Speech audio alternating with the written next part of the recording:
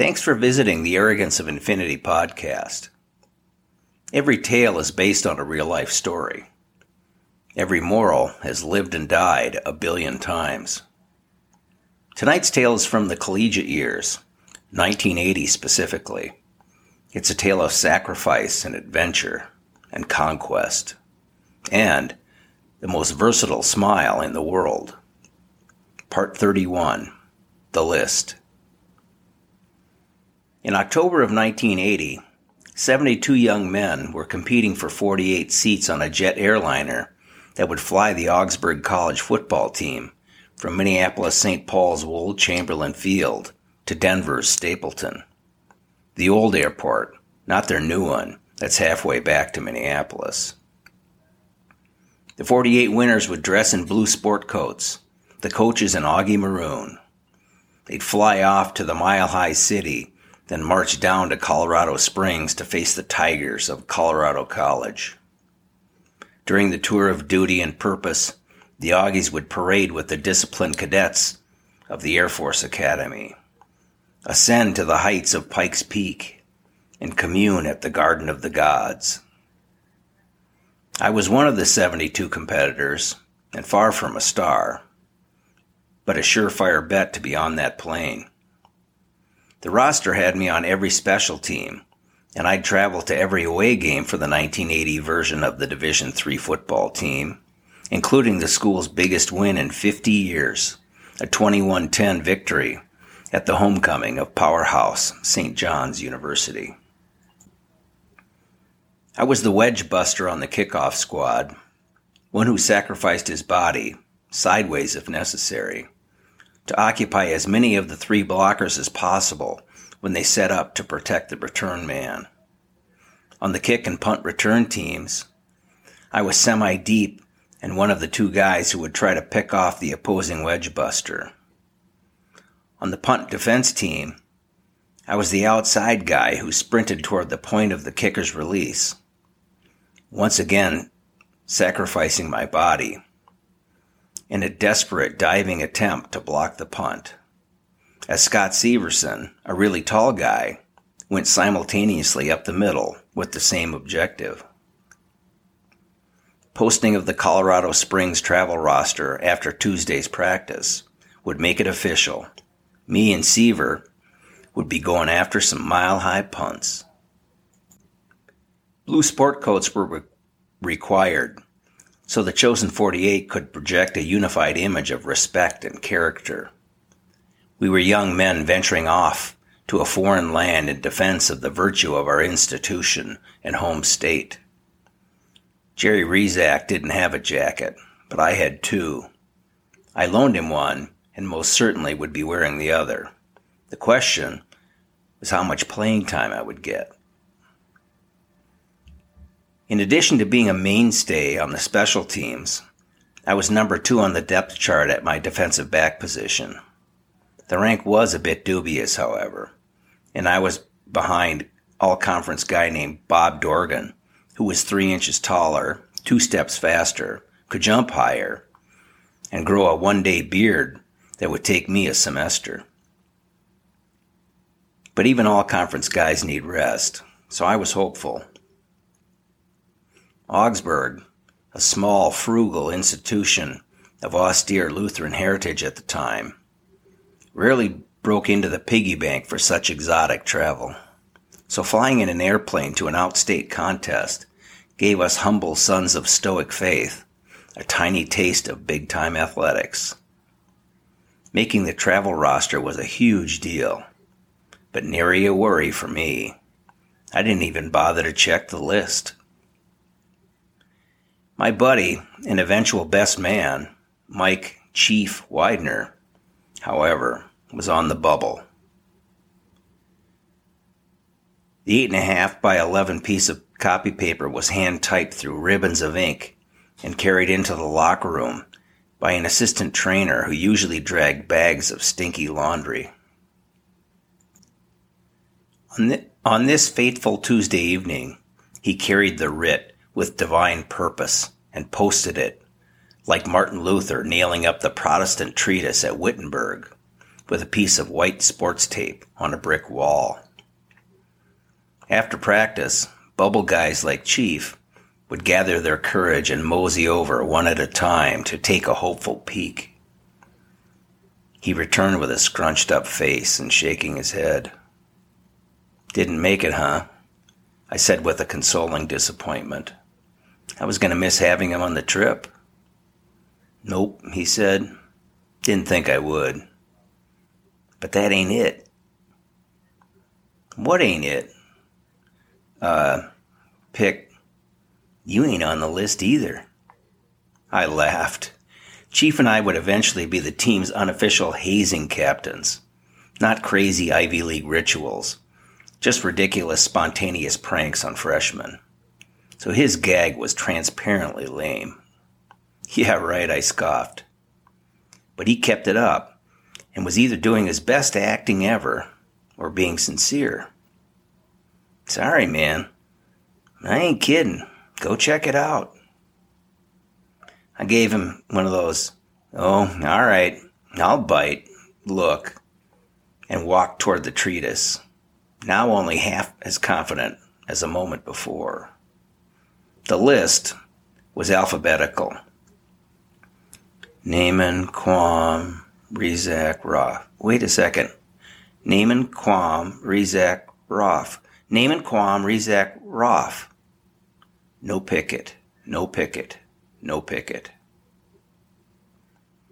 I processed 4 of the 5 stages of mourning: denial, anger, bargaining, depression, within a minute. There has to be a mistake. How the hell does so-and-so get to go but not me? Now I'll go talk to Ozzy. He'll set it straight. What if he doesn't? I was angry, sad, confused, and embarrassed. It was no stage 5. No acceptance. The bubble guys who'd seen the list, and probably also thought I was going, just looked into their lockers as I passed. Chief did his best to console me. "Hey man, look at the bright side. We'll have a few days off, and there'll be less competition for the women." It didn't work. I was already wondering how I'd break the news to Pop and the family and to my co-workers at the publishing company, where I was a popular assistant mail clerk who was living a college lifestyle worthy of their imaginations. I didn't have to go bargain with Ozzy, Coach Jack Osberg. He sought me out. "Picker," as he called me. "Come here. I need to talk to you." Jack Osberg is a player's coach and a coach's coach. He's a man's, a woman's, and a child's man. He's gracious, full of faith, and humble to purpose. He can be tough as a kidney stone as a competitor, soft as cream cheese and a kolache as a husband, friend, dad, or grandpa. Jack has a frequent, unbalanced sort of smile that he constantly talks through and uses to express a plethora of emotions, from joy and candor to warning. He's a field general and a social worker who is perpetually positive, and at 80 years old, the former high school science teacher still coaches and remains idol and mentor to hundreds. The only time I broke down at my father's memorial service in 2013 was when he and his wife Nina walked through the door. He needed to talk to me about Ward Miller. Our football team, like most Division III teams, was loaded with tough characters who could be gentlemen and the meanest bastards you ever met on a field of competition. D3 athletes are among the best in their high school conferences, but 98% of us didn't possess quite enough skill to earn scholarships at the big-time schools. Ward Miller fit into the gentleman category. He wasn't particularly fast or strong, and certainly not mean. He was studious, polite, and reliable as rain. He never missed a practice in 4 years and never cracked a starting lineup. He was the consummate practice player and invaluable to the team's success. Jack explained Ward Miller to me and said that's why they were taking him, rather than me, to Colorado. His trip is about more than a football game, Picker, he said. It's an extension of the collegiate experience. It's an opportunity to thank the seniors for their sacrifice and commitment. Your time will come. I couldn't help but understand. A trip on an airplane to play a football game was too good to be true anyway. I felt like I blocked a punt, then got called for being offsides. The acceptance of stage 5 began to creep into my heart, but left plenty of room for a selfish pout. The next day, at a no-pads dry run practice, the coaches called out the kickoff team for a simulated run-through of responsibilities. 10 guys ran onto the field. Cripes all Friday. That's 10. Where the hell is our wedge man? Coach Al Kloppen hollered. Jesus, let's go, Pickett. 72 players and 8 coaches went silent. The heads turned to me. I'm not on the travel roster, I shouted back with part explanation, part accusation. I agreed with the coach's decision and was even happy for Ward. None of this was his doing. But the moment had a sting of rubbed-in public embarrassment. Al paused, gathered himself, then muttered, yeah, Bobby, jump in there. Let's go. There's no way you'd put a lanky all-conference safety known for savvy finesse, like Bob Dorgan, into that reckless role of human sacrifice. But Al did some quick thinking and picked a name he knew was on the list to move beyond the unpleasant pause as quickly as possible. My locker was front and center in the locker room. I sat on a metal folding chair and began to peel off athletic socks and some of the disappointment as I felt unstated empathy from Colorado travelers, bubble guys, and no-chance freshmen alike. One of the team's best smartasses, top locker room personalities, and a starting offensive tackle named Dean Hattenberger completely broke the ice as he walked past. Well, that was fucking awkward, he belted out for all to hear, then rubbed my head like he was Wally and I'm the beaver. Cheer up, Pick. You'll live. His reference to the 800-pound emotional gorilla further lightened the mood. Guys chuckled, and whatever compassion was in the room helped me inch closer to full acceptance. As we dressed and straggled out of the locker room, Ozzie approached me again. Picker, I need to talk. I cut him off with closed eyes and a shake of my head. It's okay, Coach. I'm all right. Everything's good. Jack put his hands on my shoulders. No, I need to talk to you, he said, through a good news version of that smile.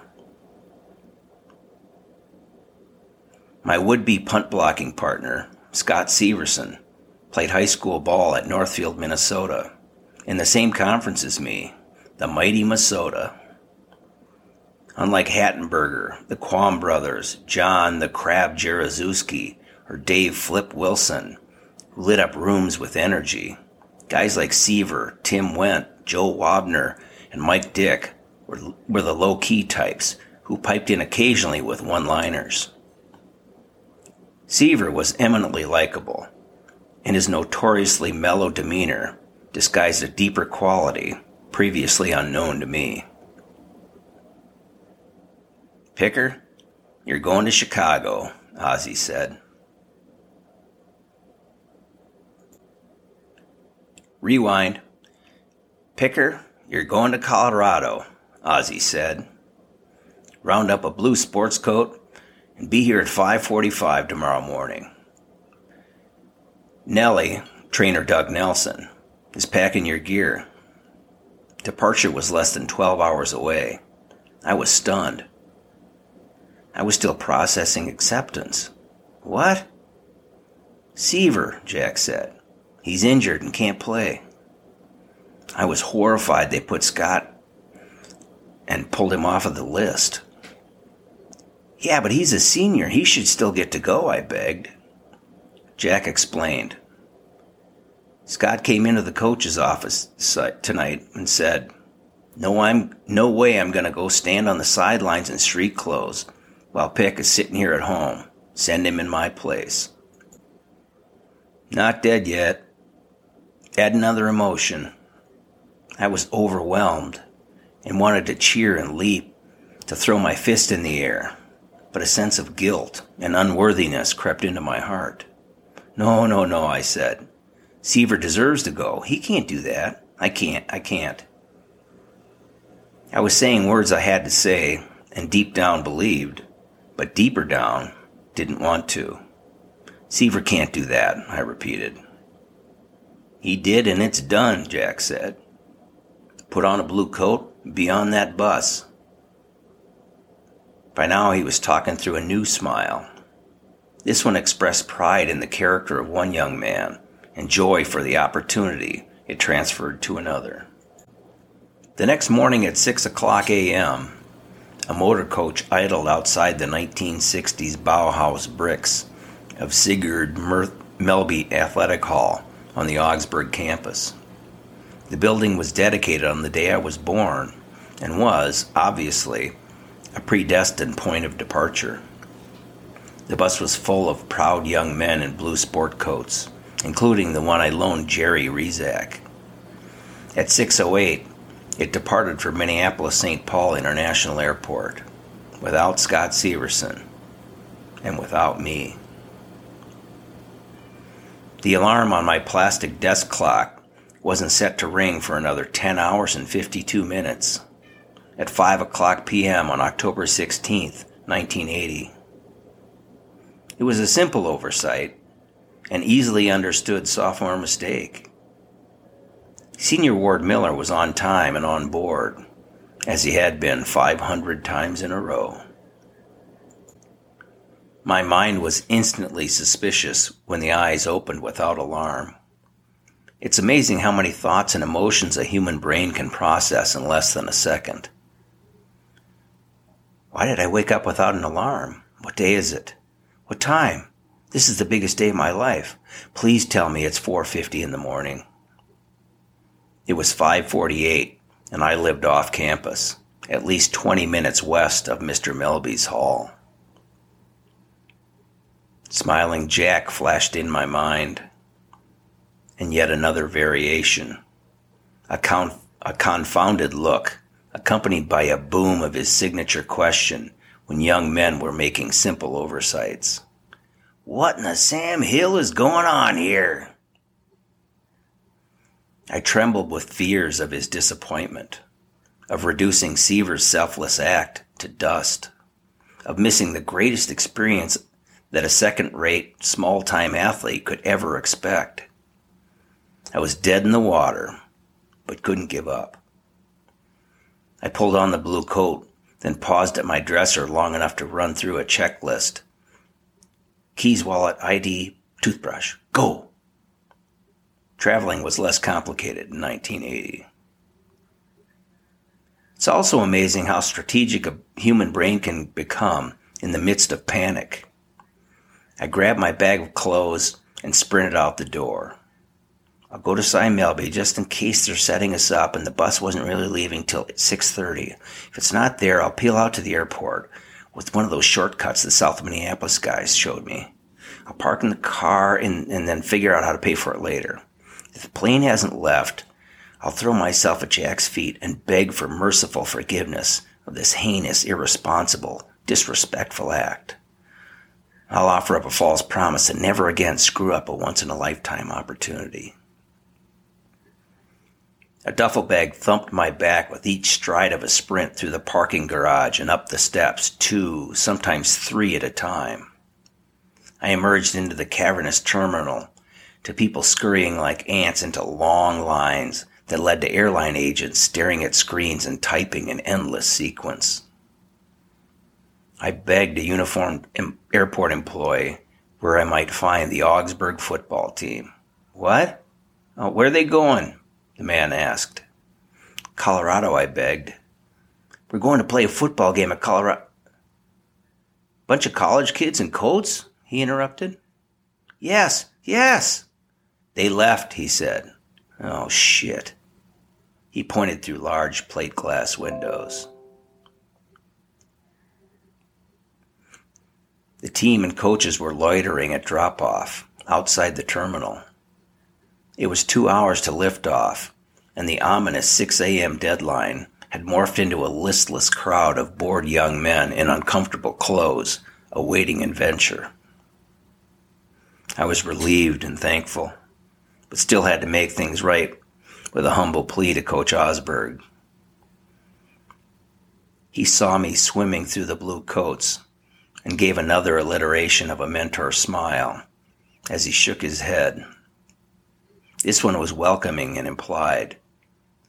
You don't do anything the easy way, do you? Hey, Picker, good to see you. I knew you'd figure it out.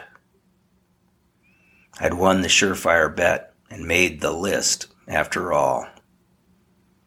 I lived the trip that ended up being great, but more epic in memory than it was in real time. The respectful young men of character dutifully endured a 3-hour cog railway ride up and down a mountain. One of us tried to commandeer a souvenir jersey from the Air Force Academy's locker room. We all passed anonymously through a closed room till it reappeared. We chanted, "No, Garden of the Gods," together, till the coaches gave up on the tour to let us go play cards or wander the heights of Colorado Springs. The 48 played well on a perfect day. It was sunny and beautiful at a mountaintop stadium, and we defeated the Tigers 27-10. I had the first tackle of the game by dodging the wedge altogether and nailing the return man at the 12-yard line. They moved Ward Miller up to number 2 for the day, and he got some long-awaited playing time. Jack Osberg walked the sidelines as time expired with a smile that quantified Miller's ends, justified Seaver's means, and reminded me that all's well that ends well, and, with faith, all ends well.